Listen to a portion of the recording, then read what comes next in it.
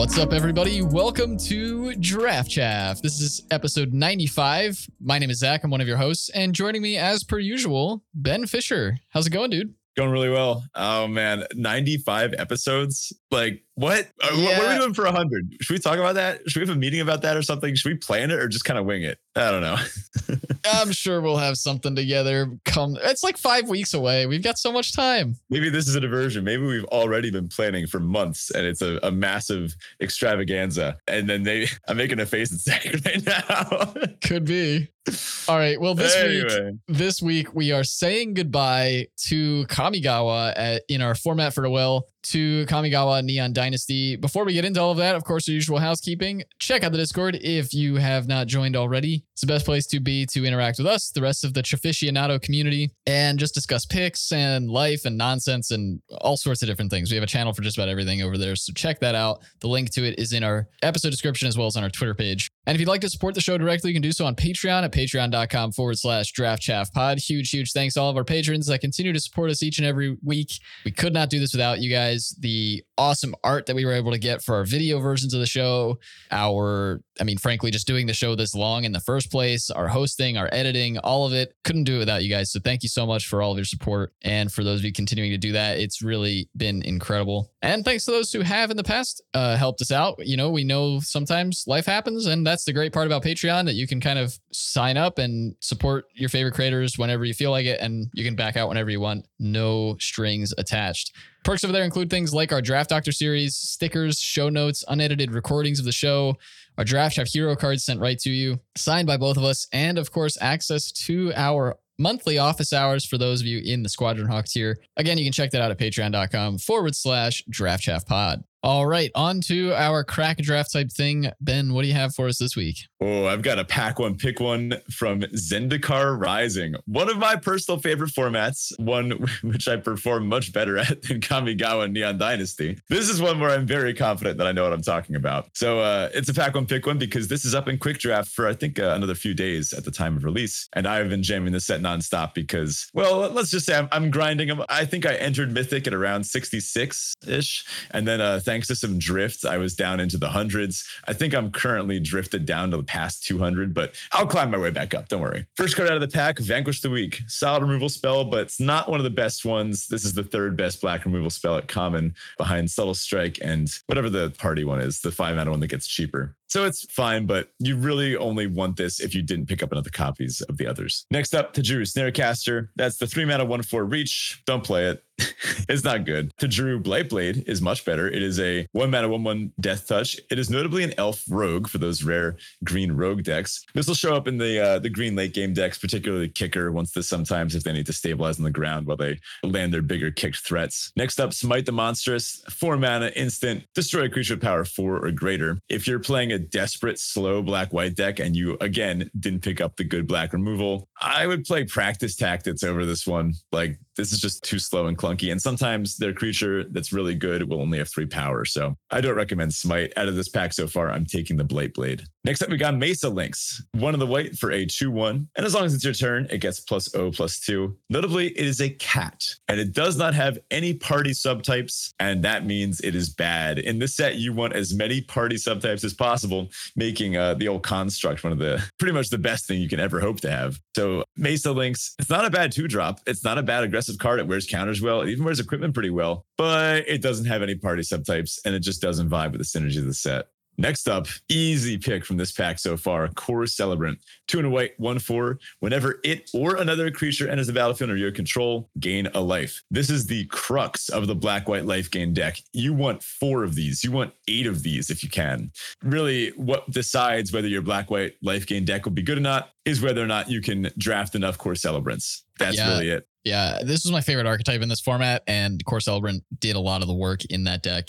Snap pickup right now. I'm windmill slamming this and moving on with my life. Yep. This is a kind of an uber combo with Attended Healer, the best 3 into 4 curve in the set, where you slam a Core Celebrant, make a nice blocker, gain a bit of life, and then the next turn you play, make a cat, gain 2 life off the exchange, and then every time you play a creature, you're gaining 2 life and making a cat. Like, that's just unbeatable. Next up here, Fisher Wizard. 1 in a red for a 2/1. When it enters the battlefield, you may discard a card. If you do, draw a card. If you have a Fisher Wizard in your deck, don't you dare play out that last land from your hand, because you will be very sorry when you do. I would say more reps in this format than most people, and I have made that mistake, and I do not make it now.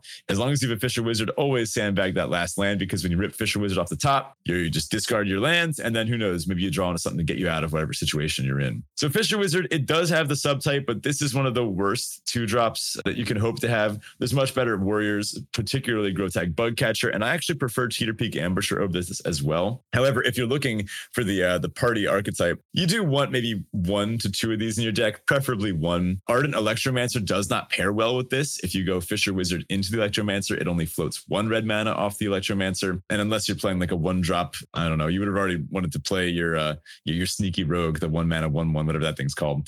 So I don't know. Fisher Wizard, you want one of, you don't want to take it first. Still on the Celebrant. Next up is Expedition Champion. This is often part of some solid black-red or red-white warriors or party decks. And it's not too hard. It's pretty normal even if you are playing like black-red party, it's pretty normal that you will have a like another warrior on the battlefield. Thankfully, Stonework Pack Beast counts as everything. So for example, if you go the 1-drop rogue into Stonework Pack Beast into Ardent Electromancer, that would float 3 red mana. Then you could cast the Expedition Champion off of it. And that's, just another reason why the Stonework Pack Beast is amazing, because this will count that as a warrior. And then your Expedition Champion is just a 3 mana 4/3. And this thing hits hard with other warriors. This will kill your opponent pretty quick. Next up is Dauntless Survivor. That's 1 of the green for a 1/1. ETV, put a counter on something. Nope. It's a warrior, but green is not the best color to be in the set unless you're specifically in blue-green kicker. And then this isn't the 2-drop that you want. Last of our comments here is Cleric of Chill Depths. That's the one of the blue 1/3. When it blocks a creature, that creature doesn't untap during its controller's next untap step. Yeah, also, nah. So what do you want here, Zach? Definitely the Core Celebrant. It's not really close. Yep, I agree. First uncommon up, it actually comes pretty close. It might be not the Celebrant. I love Thwart the Graves. This is the 4 black. Return up to 1 creature and then up to 1 party member from your graveyard to the battlefield, and it costs 1 less for each creature in your party. So it can be a little bit annoying because sometimes the time you want to most reanimate 2 creatures is after your board has been dealt with, meaning that it'll likely cost the full 6 and not less. But, when you are ahead, this will just really close out the game. Returning a Shatter Skull Smash or something like this just really ends the game quickly. But this is also a good way to rebuy enters the battlefield effects like the Cleric to any of the Clerics with solid ETBs to really close out the game with life gain and drain. I would probably take Thwart the Grave over Core Celebrant, as Thwart does go better in both black-red party and black-white life gain. This Core Celebrant is good specifically in black-white life gain, although it is the best card in that deck. If we're talking about just a strict pack one, pick one, I'm on the Thwart. Next up, a very similar theme card, Journey to Oblivion. That's the 4 and a white O-ring effect. It ETVs, exiles, a non-land permanent, and it costs 1 less for each party member. So this can be just 1 white, exile, non-land permanent. This is kind of a seed for the blue-white party deck, which wasn't nearly as good as black-red, but it does come together every once in a while. It's also just a strong white removal spell. Like, you can do this for 3 mana, 2 mana, sometimes even 1 mana some of the time. I'm probably taking Thwart over this, but it's probably the next best card. Bane Veil. It's our MDFC for this pack. 1 in a blue. Creatures your opponents control get -2/-0 until end of turn. And on the back is a land that enters tapped and taps for blue. This is one of the worst MDFCs in the set. It's very good, but I'm still taking Thwart. What are you on so far? Yeah, I'm still torn on the Core Celebrant. I think because it triggers on creatures and not clerics, I put it a little bit higher in non-cleric decks. But Thwart is really good. Journey to Oblivion is also very good. My worry about passing the Core Celebrant is that you're just signaling to the person you pass to that I'm not interested in playing clerics. So while Thwart does go better in multiple decks, I feel like by passing a Core Celebrant, you're cutting yourself off of one of those decks in the next pack. Maybe that's overthinking things, and maybe that's not a reason to pick a potentially worse card. I may be just trying to justify the Core Celebrant pick to myself, but I do really like that card. So I'm pretty torn. Thwart or Core Celebrant, I'm not decided. Yeah, those are definitely Oh, I like what you said about how this kind of is a signal. Now, usually we don't worry too much about what we're signaling to the people next to us, but Core Celebrant is the crux of the deck. If you're in clerics, you need as many of these as possible. It's unpassable if you're already in black-white. So, I don't know. Tell you what, why don't I just save you the decision and tell you about our rare, or rather our mythic Angel of Destiny. That is the 3-white, 2/6 flying double strike. Already just dope. And it's an angel and it's a cleric. Whenever a creature you control deals combat damage to a player, you and that player each gain that much life. Yeah. But at the beginning of your end step, if you have at least 15 more life than your starting life total, you win the game. Nice. So this is a weird one. It turns all of your damage into life gain for both you and your opponent. So what that does for your opponent is it kind of locks them at whatever their current life total is. If you play this and then hit them with like a 4-mana 4/4 fly or something, they'll take 4 and then gain that 4 back. And then you will gain that 4. So rather than creatures you control dealing damage to your enemies, it's almost like they only give lifelink to you. I don't know. It's a bit of a funny effect. But with the other life gain effects, such as Core Celebrant within white, it's not that hard to get 15 extra life. I actually did slam this card because it's, obviously awesome. And I immediately won a game off of the angel. It's amazing. Love this card. Yeah, it's really solid. It was a wacky one at first when the set came out to like wrap your head around, but it's a really solid card. And then when you get that Core Celebrant Attended Healer kind of combo going, it's really easy to win with this card. So definitely slamming it here. I think if that wasn't in the pack, I'm still torn between the Thwart and the Core. It's really tight. And I think, a lot of times when we draft, we talk about the first like 3 or so picks being pretty much just power level picks. Mm-hmm. Like don't think about anything else and just take the most powerful card and then work out from there what you should be taking to complement those couple of cards. I don't know that I'm doing that here because like you said, Core Celebrant is such a crux to that deck. It does technically fit into other decks, even though it's much worse in the non-cleric decks. Yeah. And, when we talk about cube drafting, a lot of times we talk about looking at cards that are not replaceable, like cards that don't have replaceable effects. Core Celebrant doesn't have a replaceable effect. Yeah. You can find other reanimation. You can find other removal. There is no other card like Core Celebrant in the set. So that also leans me into trying to take that first, but you are kind of marrying an archetype early on. Whereas if you took Journey or Thwart, you're not doing that. So probably still correct to take one of those two. I'd probably have taken the Core Celebrant if the Angel wasn't in the pack. Yeah. For all the rules layers out there that are thinking it, technically Cleric of Lifespan is a moderately similar ability, but it only triggers off of clerics. And at that point, you are deep into black-white. So the point is moot. Just a note about Angel of Destiny, that first ability is triggered. So it's not simultaneous. It's not like a replacement effect. So you do deal damage with Angel of Destiny. So if your opponent is at, say, 2 life, you can just attack them with this and it'll still kill them. I did have that come up in a game. And I actually had a game where I didn't play the Angel because I wanted to just beat my opponent with damage rather than try to do the wacky life gain thing. So lots of cool lines that come from the Angel. One of my favorite cards in the set, and it did contribute to my my 7-1 trophy deck that y'all can see in the trophy channel. #humblebrag. All right, with that, on to our Teferi Tibalt. This is our Roses and Thorns style segment where we share a high and a low from the past week. So Ben, what was going on? Teferi Tibalt. Right, so I'm on spring break. As of the recording of this episode, today is my first day. In fact, I just got done school like a few hours ago and we're recording. So that's a good time. I saw a great movie this week. I saw Everything Everywhere All at Once, and it is mind-blowingly good. I recommend every single person listening to this go see it. It's a little bit crass, it's a little bit irreverent, but it is also so meaningful and so much fun, and one of the most vivid and unforgettable movie experiences I've seen in a while. I'd love to hear people's thoughts on it if you've seen it as well.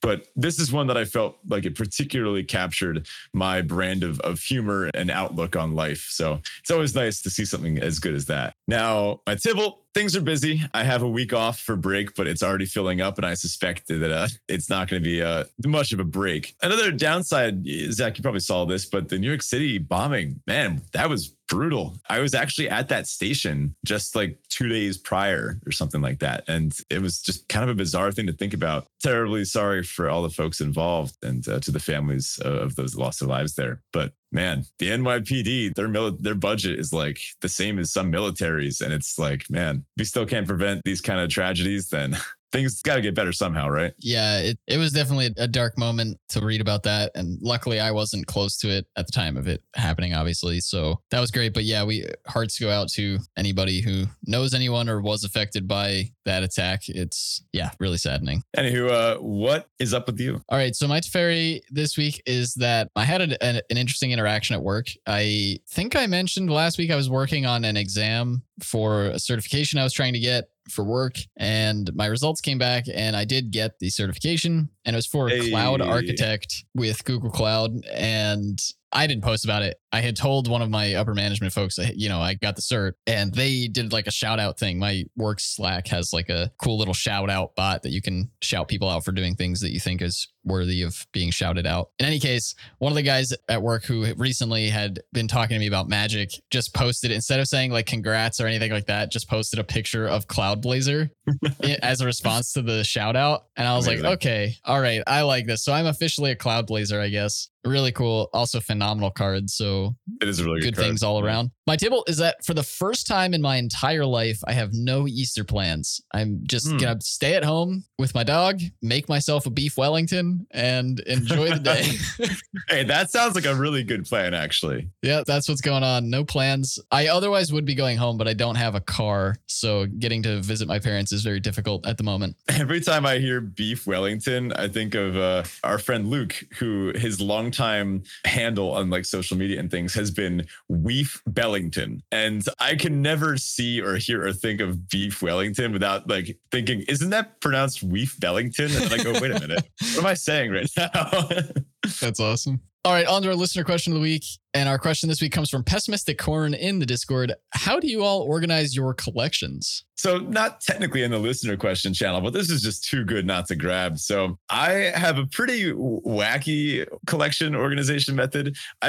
First of all, I try to put as much of my collection into active decks as I can. So like, even if I have some like random fetches that could be in like a trade binder or something like that, I try to put them in any commander decks that I can. So that way I'm at least like getting use out of them. I hate just kind of having cards that gather dust, so to speak. I feel like that's, I may as well get to use them unless they're like super valuable. I'm talking like the $20 fetches. I'm not talking about like, the good stuff. But I don't think I own cards that are like super expensive anyway, unless they're ones that I plan to keep. So the true way that I organize my collection, I have a pretty nice PC desk setup. I kind of have an IKEA hacked desk where I have these two IKEA cabinets. They're, like, I guess you'd call them drawers or almost like little filing cabinet type things. And then on top is a massive wooden shelf, like a massive wooden plank upon which rests my monitors, my keyboard, all that good stuff. And then my Magic setup, which is a webcam pointing downward at a nice mat for over like webcam commander, that kind of thing. And of course, my tower. Now, in one of these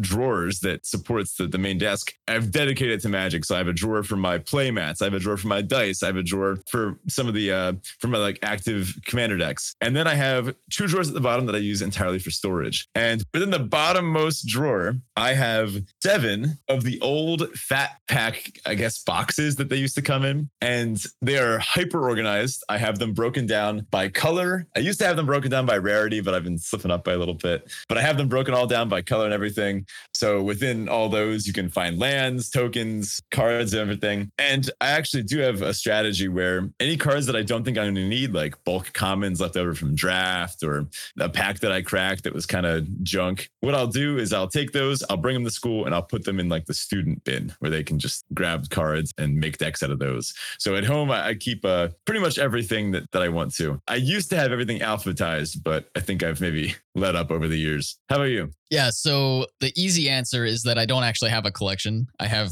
all of my decks and that's it. I don't keep loose cards. I have 2, actually that's not entirely accurate. I have 2 binders of like trades, but they're all rares or cards more valuable than $1. What I used to do was I had a big cardboard box basically that had separations or slats or whatever to separate out. I think it had 5 of them, so I could fit a row for each of the main colors. And then I would keep a separate box for lands and multicolored and colorless stuff. I gave all those to Ben for his school, so I don't have those anymore. Very honorable. I have only my like 6 or so commander decks, my modern deck, and 2 trade binders. My commander decks are in like a toolbox basically. And actually the prof has a good video on this exact box, but essentially it's just like a toolbox with these cool little plastic cubbies that are perfect size. It just so happens they're perfect size for Magic cards. I think they were designed to like hold screws and nuts and bolts and stuff, but they hold Magic cards very, very nicely, and it like clips shut. And yeah, so that's what I use for my Commander decks. But otherwise, I don't have a collection of like loose cards. The toolbox is awesome. Like it's such a great hack. And I don't know who first figured it out. I think it probably gained popularity on Reddit and then made its way around Magic community. But those of you that have a ton of Commander decks or just decks, look into it. We can like link the professor's video in the Discord or something. All right, on to our main topic this week. And again, we are doing our format farewell for Neon Dynasty. So in this episode, if you've never seen a format or listened to a format farewell before, we are going to give away our Chaffee Awards for various different topics, categories, 2 different cards. And so Ben, kick us off with most powerful card. All right, most powerful card, drum roll please. I've got down Fable of the Mirror Breaker, which is kind of a sleeper pick for this maybe. I've seen some pretty high win rate numbers on 17 lands, but really a lot of the sagas, they kind of come in the battlefield, they have several small effects, and then they flip into their backside. Right off the bat, it was pretty clear that Fable of the Mirror Breaker, that first creature it makes, the 3 mana 2/2 that attacks to make a treasure, that's kind of like Captain Lannery Storm. It doesn't have haste and it doesn't get the power buff, but that was a rare in another set. Like how much mana are you willing to pay for a 3 mana 2/2 that attacks to make a treasure? That's like an uncommon 3-drop, right? Yeah. And then you get the bonus of hand fixing. And then when it flips into the back, you get a slightly fixed Kiki Jiki that's amazing with all the ETB abilities and leaves the battlefield abilities and everything cool from this set. So honestly, I found the most individually, like the most scary thing my opponent can play that I'm like, oh man, I need an answer, or the power that they're going to gain from this card is going to be insurmountable. Like in the immediate sense, there are certainly more powerful, maybe late game cards. There's these mythic dragons, right? But the one that I am probably most terrified in the moment to see is Fable the Mirror Breaker. I also have some runner-ups, the Kami War and Behold the Unspeakable. Notably, these are all sagas. Sagas were really where you're supposed to be this set. Yeah, I agree. Kami War was my pick for most powerful card as well. Just seeing the run you had with it alone was enough for me to be like, oh, this is a real card in this format. I had definitely brushed it off as something that was like, haha, commander card, because it's 5 colors. And like, how often are you getting to do that in limited? But this set definitely supported it. Mm-hmm. Next up, our Chaffee for the most annoying card. I've got Tameshi Reality Architect. Oh man, what a card. So here's how this is also a very powerful card. Possibly even like in the late game, like stronger than Fable. But just the way Tameshi works, that the play pattern of Tameshi is that your opponent plays Tameshi. You look at your hand, you see if you have a removal spell that can kill it. If you do, you untap and you kill it. If you can't, you are well aware that you're going to lose in 10 turns.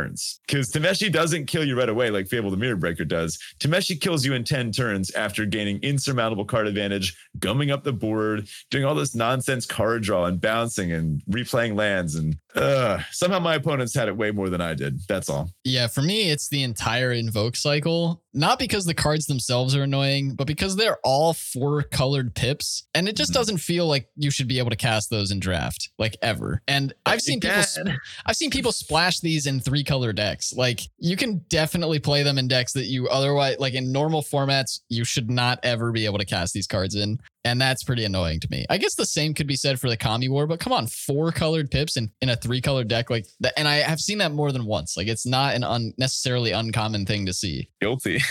You're part of the problem. Yeah, but I wouldn't call it the problem. I mean, it's effective. The invokes are good, although the red one isn't great. The black one, I think I cast. The blue one, I cast a bunch. The green one, I cast a bunch. One, I probably cast less. I think the green was probably the best of the bunch, but yeah, green or the blue one, Invoke the Winds, I think it was, has definitely won a bunch of games. But Network Terminal, it really made casting these nice. Just anything that tapped from any color, it was really effective this set. All right, our next Chaffee here is for best jank. I see we have the same answer for this one. This is pretty clear. Although actually your answer is my runner-up. I have to go with the Kami War. It is undeniably jank. Maybe it's one of the best cards in the set, but it is a janky card. Like 5 colors that you're actually playing. And then it costs an extra 1 generic. Like, come on. If you got the 5 colors, I feel like you just deserve to cast at this point. Like, imagine you hit your 5 colors on turn 5, like 1 of each land. And then you're like, well, nope, still gotta wait. But it actually is just that good. But the runner-up and the cards that you have, the combo, Season of Renewal plus Colossal Sky Turtle. Just this chain to get back creatures or enchantments from your graveyard and return them to hand. Again, something that wasn't going to win you the game on the spot, but it was going to win you the game in the long run. Yeah, and I feel like this is a little bit of a loose interpretation of jank because it's janky in the way it comes together and how it actually works out. It's a powerful combo. It was like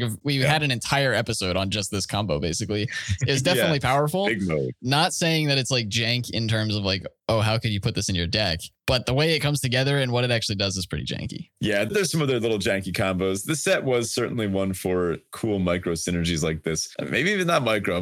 We're more on the macro end of synergy this time. Something like Containment Construct plus the Modern Age or the Skyscreamer Koi or even the Network Terminal. Containment Construct was a really cool one. This one I played more with at the beginning of the format. I think people started recognizing its power, and I didn't see it nearly as much towards the later end of the format. Geothermal Kami plus, I don't know, anything.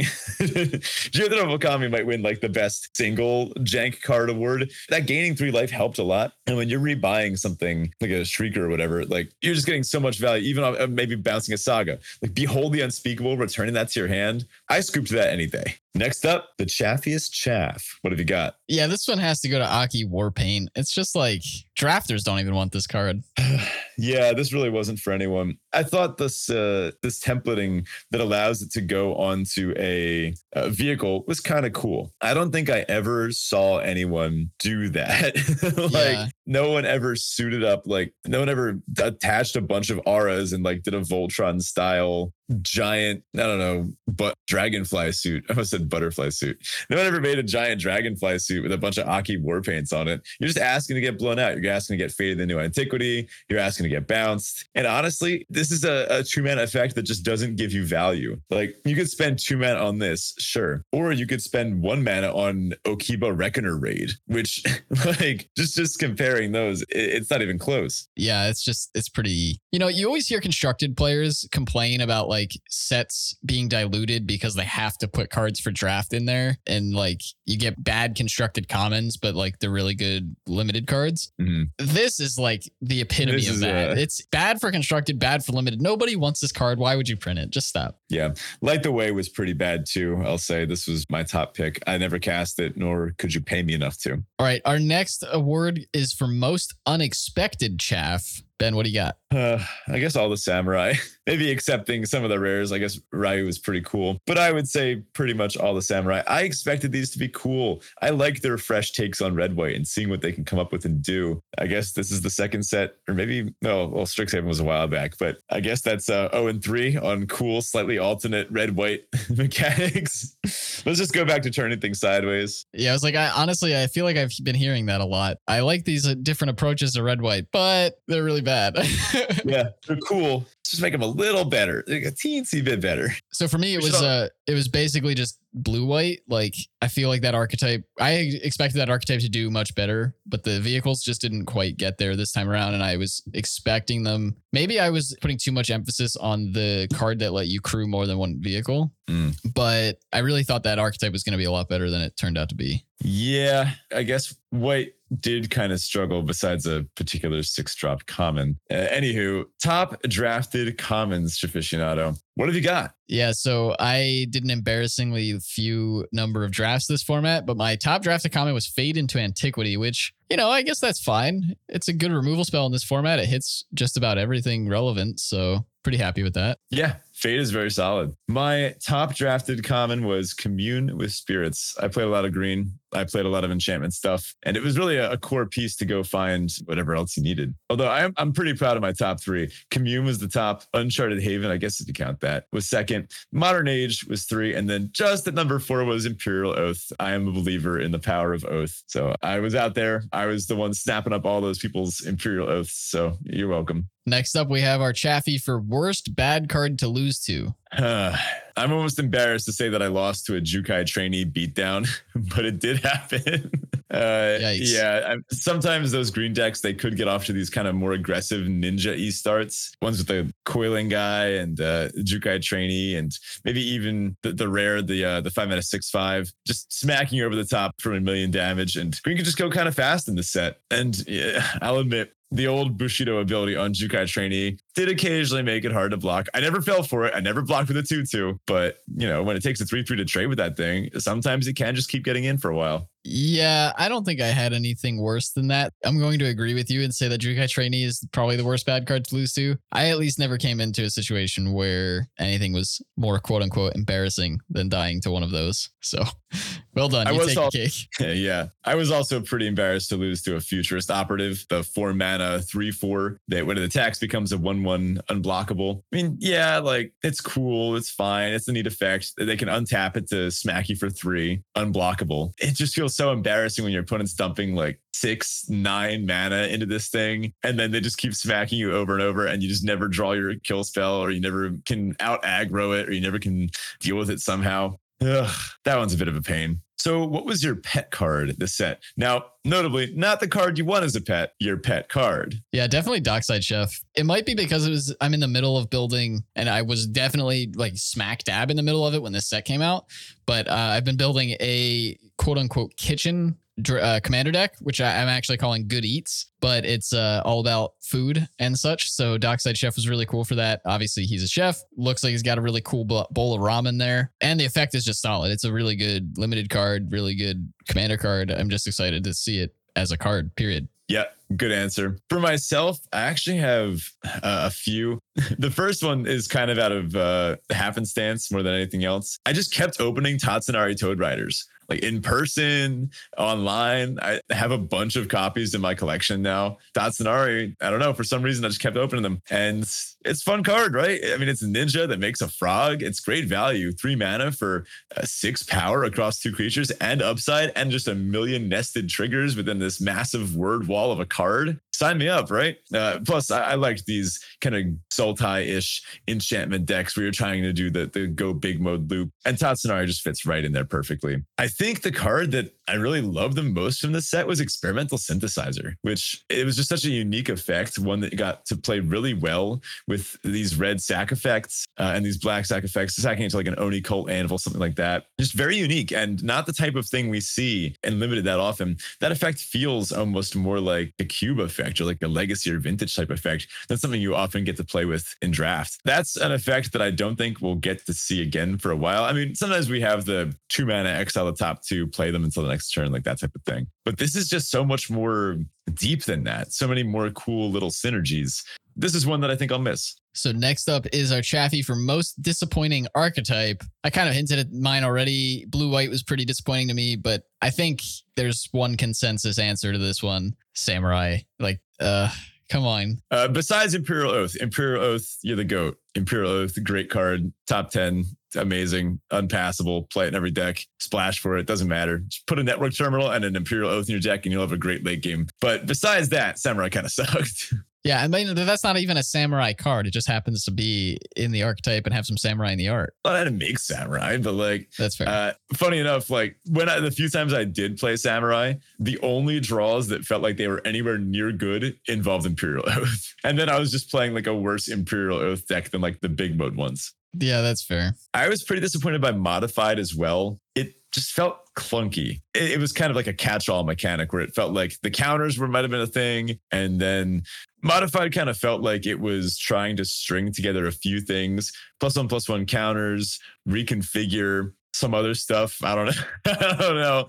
And it fell into this weird design space where it tried tying together these red and green aspects, but it didn't really get there power-wise in the end. There were certainly some individually strong modified cards. Thundering Raiju's that just went right into my Halana and Atlanta Commander deck, as did some of the other ones, Kodama of the West Tree as well. And even Orochi Merge Keeper, I think the one is called, the 2-mana dork that when it has a counter on it, it taps for 2. That one's in there right now, although that one might get cut soon. But again, cool stuff as far as counters go, but the overall archetype just didn't really work. Now it's about that time. Creature you want most as a pet. Yeah, so at first I thought Spirited Companion. I mean, who doesn't love a good little pupper? But then I realized, why have a good little pupper when you could have an amazing big pupper? So Greater Tanuki takes it for me. Absolutely. I'm like thinking about, and I don't know what the actual size of a Greater Tanuki is, like relative to people. Is there a person in the art on that card? Not that I know. I don't think so. Yeah. But what I'm thinking is relatively scaled by magic wise It's a 6/5, right? And I tend to think that big, toughness, toughness seems to represent the size of things pretty well, or at least like the relative stats between power and toughness. I would say it's probably at least the size of like a bear, right? Oh, yeah, for sure. Well, I was thinking like Korra's like polar bear dog. Yeah. But it's maybe like a bit bigger than that even. But that sounds like the type of animal I would like to have as a pet. I've come around on Blossom Prancer. I love this card now. Even if I do cross out every creature text line and write elk instead of spirit, I do love a Blossom Prancer. I love the cherry blossoms in the art, and I'd love to have one of these that I could just ride around on. Kind of reminds me of like Zelda, almost Breath of the Wild vibes. I feel like it would fit in perfectly there. Just again, beautiful art, really cool design, and it'd be cool to have an elk pet that's an elk and not a spirit. Well, then you need to find another one.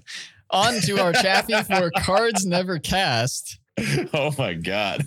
Yeah. Cloudsteel Kirin. I never got to play with it. The rare that lets you not die or something. Any card in this set that didn't grind, that wasn't, rise and grind, I guess. Any card in the set that didn't result in like incremental net value. Cloudsteel Kirin is kind of the definition of like a one-off singleton effect. Sure, maybe you don't die for a turn, but then they kill this and nothing happened. You didn't go up cards. It didn't help deal with your opponent's stuff. It wasn't a 2-for-1. 2-for-1's really where the name of the set, I feel like. And I feel like I just never picked. I definitely opened Cloudsteel Kirins. I just never took them. I would take oftentimes something like Behold the Unspeakable over it every single time. And then some other ones, Web Spinner Cuff, that one I don't think I'll miss. But I never got to play with Kaito Shizuki. A little disappointing. I played Ninjas a few times, but I just never happened to pick up a Kaito. Probably because not a lot of people tend to pass Kaito.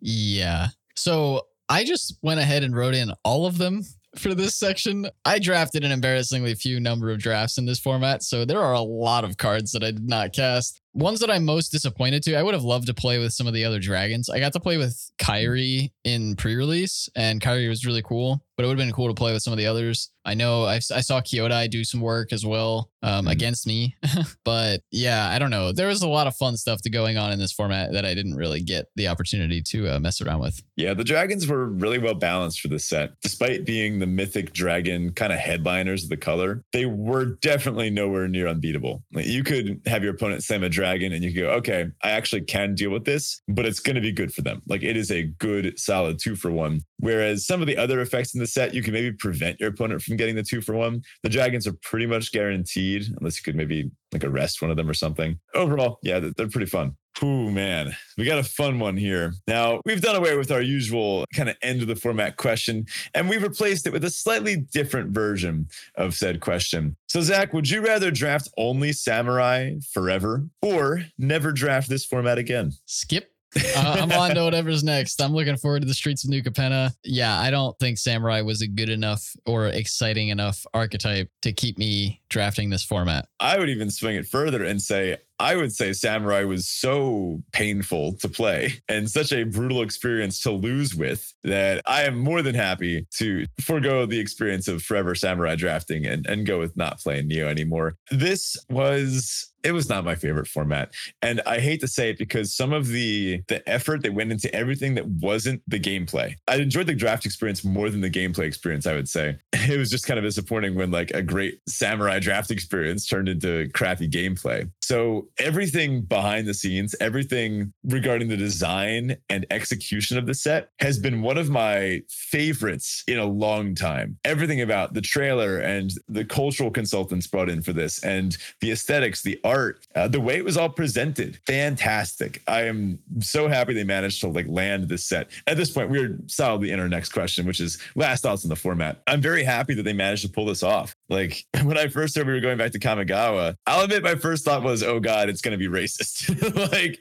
This can't end well. But, from the reception we've heard, and I'm interested to hear other opinions as well, but I think they kind of nailed everything except for the fact that I just didn't love the gameplay. Yeah, it's interesting. I think there were definitely different teams working on all these different aspects of the format, but it almost feels like they put so much effort into making it genuine that they forgot to balance the limited environment. Not that it was unbalanced, but just like, I don't know, it felt off. Something about it was just wrong. And maybe it was just that some archetypes felt like they should have been more exciting than they were. Maybe it felt like, maybe it was that some archetypes were more exciting than they should have been. I don't really know. Again, I probably didn't put enough reps into the format, but it seems kind of like something got missed there. And I wonder what that actually ended up being. But it was a super exciting format in terms of the hype around it, in terms of the execution from a story perspective and the way that they managed to bring the world to life in a very different way. This is the first time we've seen them attempt to do something like this, where it's a plane we've been to thousands of years prior. And now we're getting this brand new like take on it. We've obviously been back to planes, but it's not this far into the future when we come back to them. So I'm excited to see how they're going to do this with the opposite direction, right? When we're looking back to the past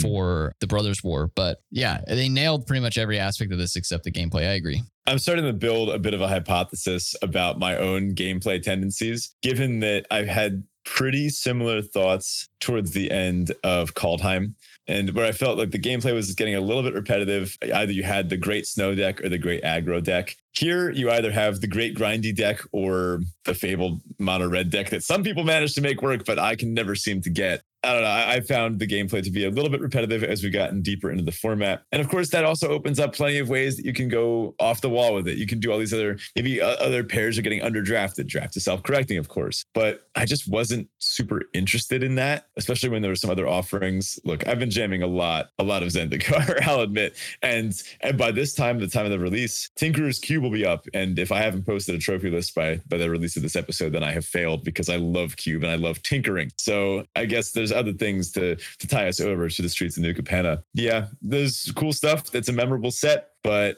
I'll remember it as the set in which I pack one, picked one, Kami War, and that was the high of the set for me. It was all kind of uphill to that point and downhill from there. Historically speaking, though, we should be looking forward to Streets of New Capenna, because wedge sets have been pretty much the best draft environments we've gotten. Khans of Tarkir, Ikoria, hopefully now New Capenna. I think there's a lot to explore in a wedge set because you have an extra color to work with, and it's easier to put those 3 color decks together.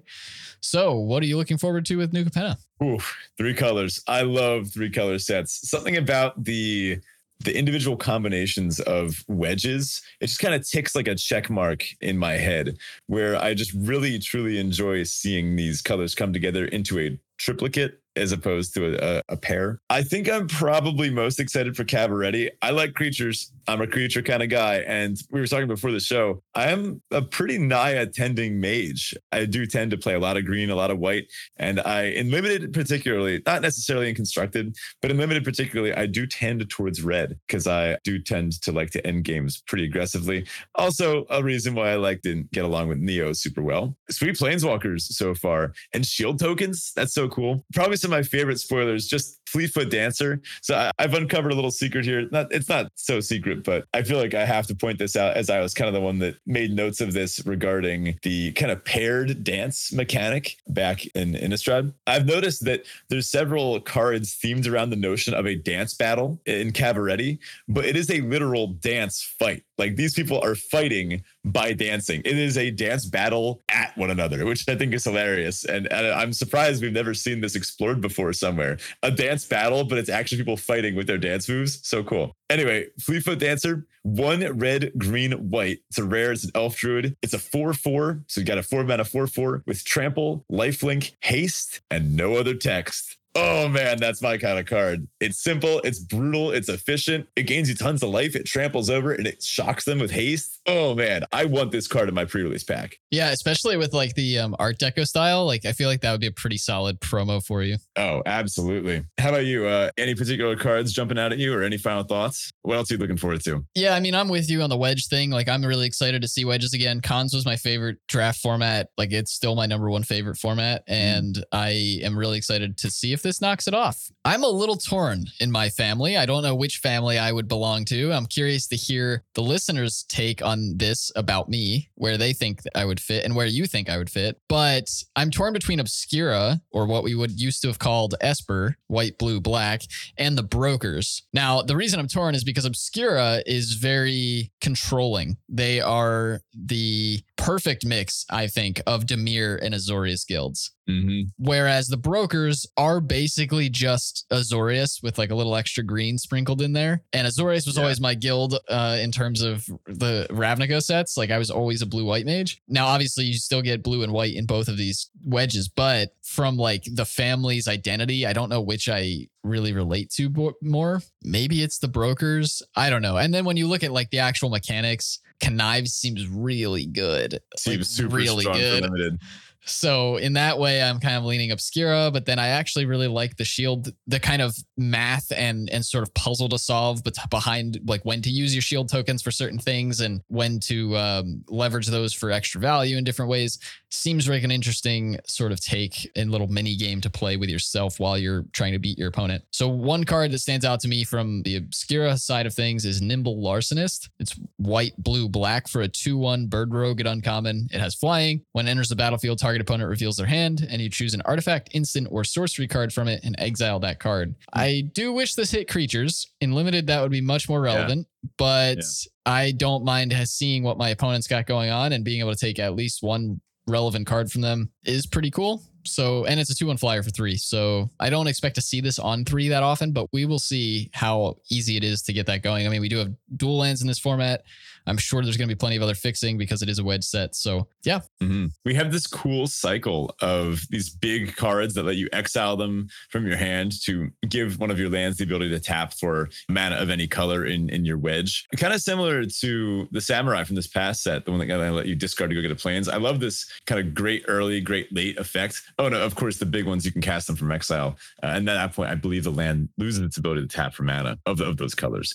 So how about I one-up you here? You mentioned Nimble Larcenist, that 3 mana 2/1 flyer that might get to discard one of your opponent's cards. Can I introduce you to an Inspiring Overseer? 2 and a white, 2/1 flying, ETB, gain 1 life, and draw a card. Oh my God. Like, yeah, that makes, and that's a common too. That's a common. That makes the Nimble Larcenist seem really bad by comparison. I'm really confused why Larcenist is the white, blue, black card that's an uncommon and why the Inspiring Overseer is a mono white card at common. Look, like, I mono don't white understand, card draw, baby. I don't understand where this came about, like from a design perspective. The Larcenist seems so much worse than the Overseer, in my opinion. And Overseer is an Angel Cleric too. Oh man, this is an early front runner for top drafted common for me. All right, well, the Larcenist is a bird rogue, so it's got that going for it over the Overseer. Like, let's be honest here, way better creature type line, but Well, speaking of cards that you'd probably enjoy, meet Rocco Cabaretti Caterer. That's the X red, green, white. It is the 3/1. It is a legendary elf druid at uncommon. And when it enters the battlefield, if you cast it, you may search your library for a creature card with mana value X or less, put it onto the battlefield, then shuffle. Man, I want to top deck this, right? Like, you top deck this with like 8 lands in play and you go, all right, what have I got left? What can I go get? Also, is the assumption that the card that Rocco tutors out, he's going to like carve it up and serve it? Is that what's kind of going on here? I guess he's doing the catering, so it sounds like it. Yeah.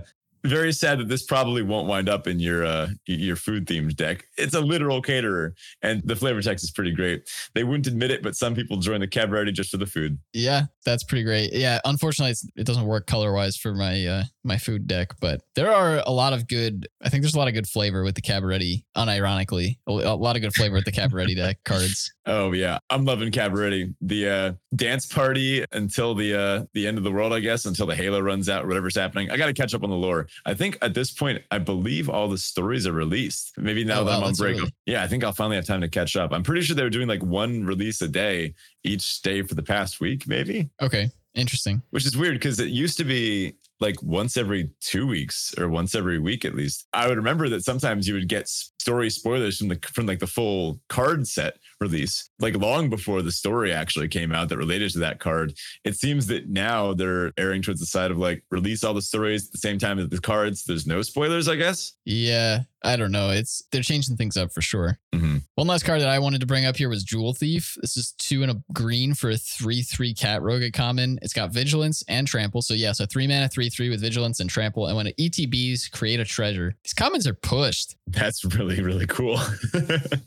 I mean, this isn't constructed good, is it? Is it? I don't know, man. I don't know. Like this ramps you straight up to 5. If your goal of your green deck is to like, this feels good at defending a planeswalker, vigilance, trample, make a treasure. Like, and we know treasure is a very big theme in the set, especially when you want to be casting these 3-color cards, especially ahead of schedule. Making treasure is a pretty good way to do them. Also, it seems that there's some cards, particularly in red green, that do pay you off for, say, casting them with treasure or sacrificing a treasure. And then, of course, the Riveteers, I'm sure, will have sacrifice synergy being Jund. Right. All right. Well, that about does it for us this week. Thank you so much for listening. Hope you enjoyed Kamigawa and are looking forward to New Capenna. We're going to have so much to talk about going on as this new set is released. So definitely check that out. And like Ben mentioned at the beginning of the show, we are going to do our office hour this month right after we do pre-release. And because it's an early pre-release, you may be able to catch it before yours even happens. Go in there with a little bit of a leg up on your competition in a very casual format.